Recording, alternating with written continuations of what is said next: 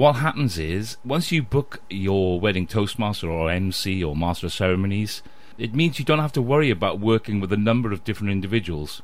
You can be confident there will be continuity between all the different aspects of your special day. However, that person is then representing you, so it is quite important that you actually get on with that person, or at least find some connection.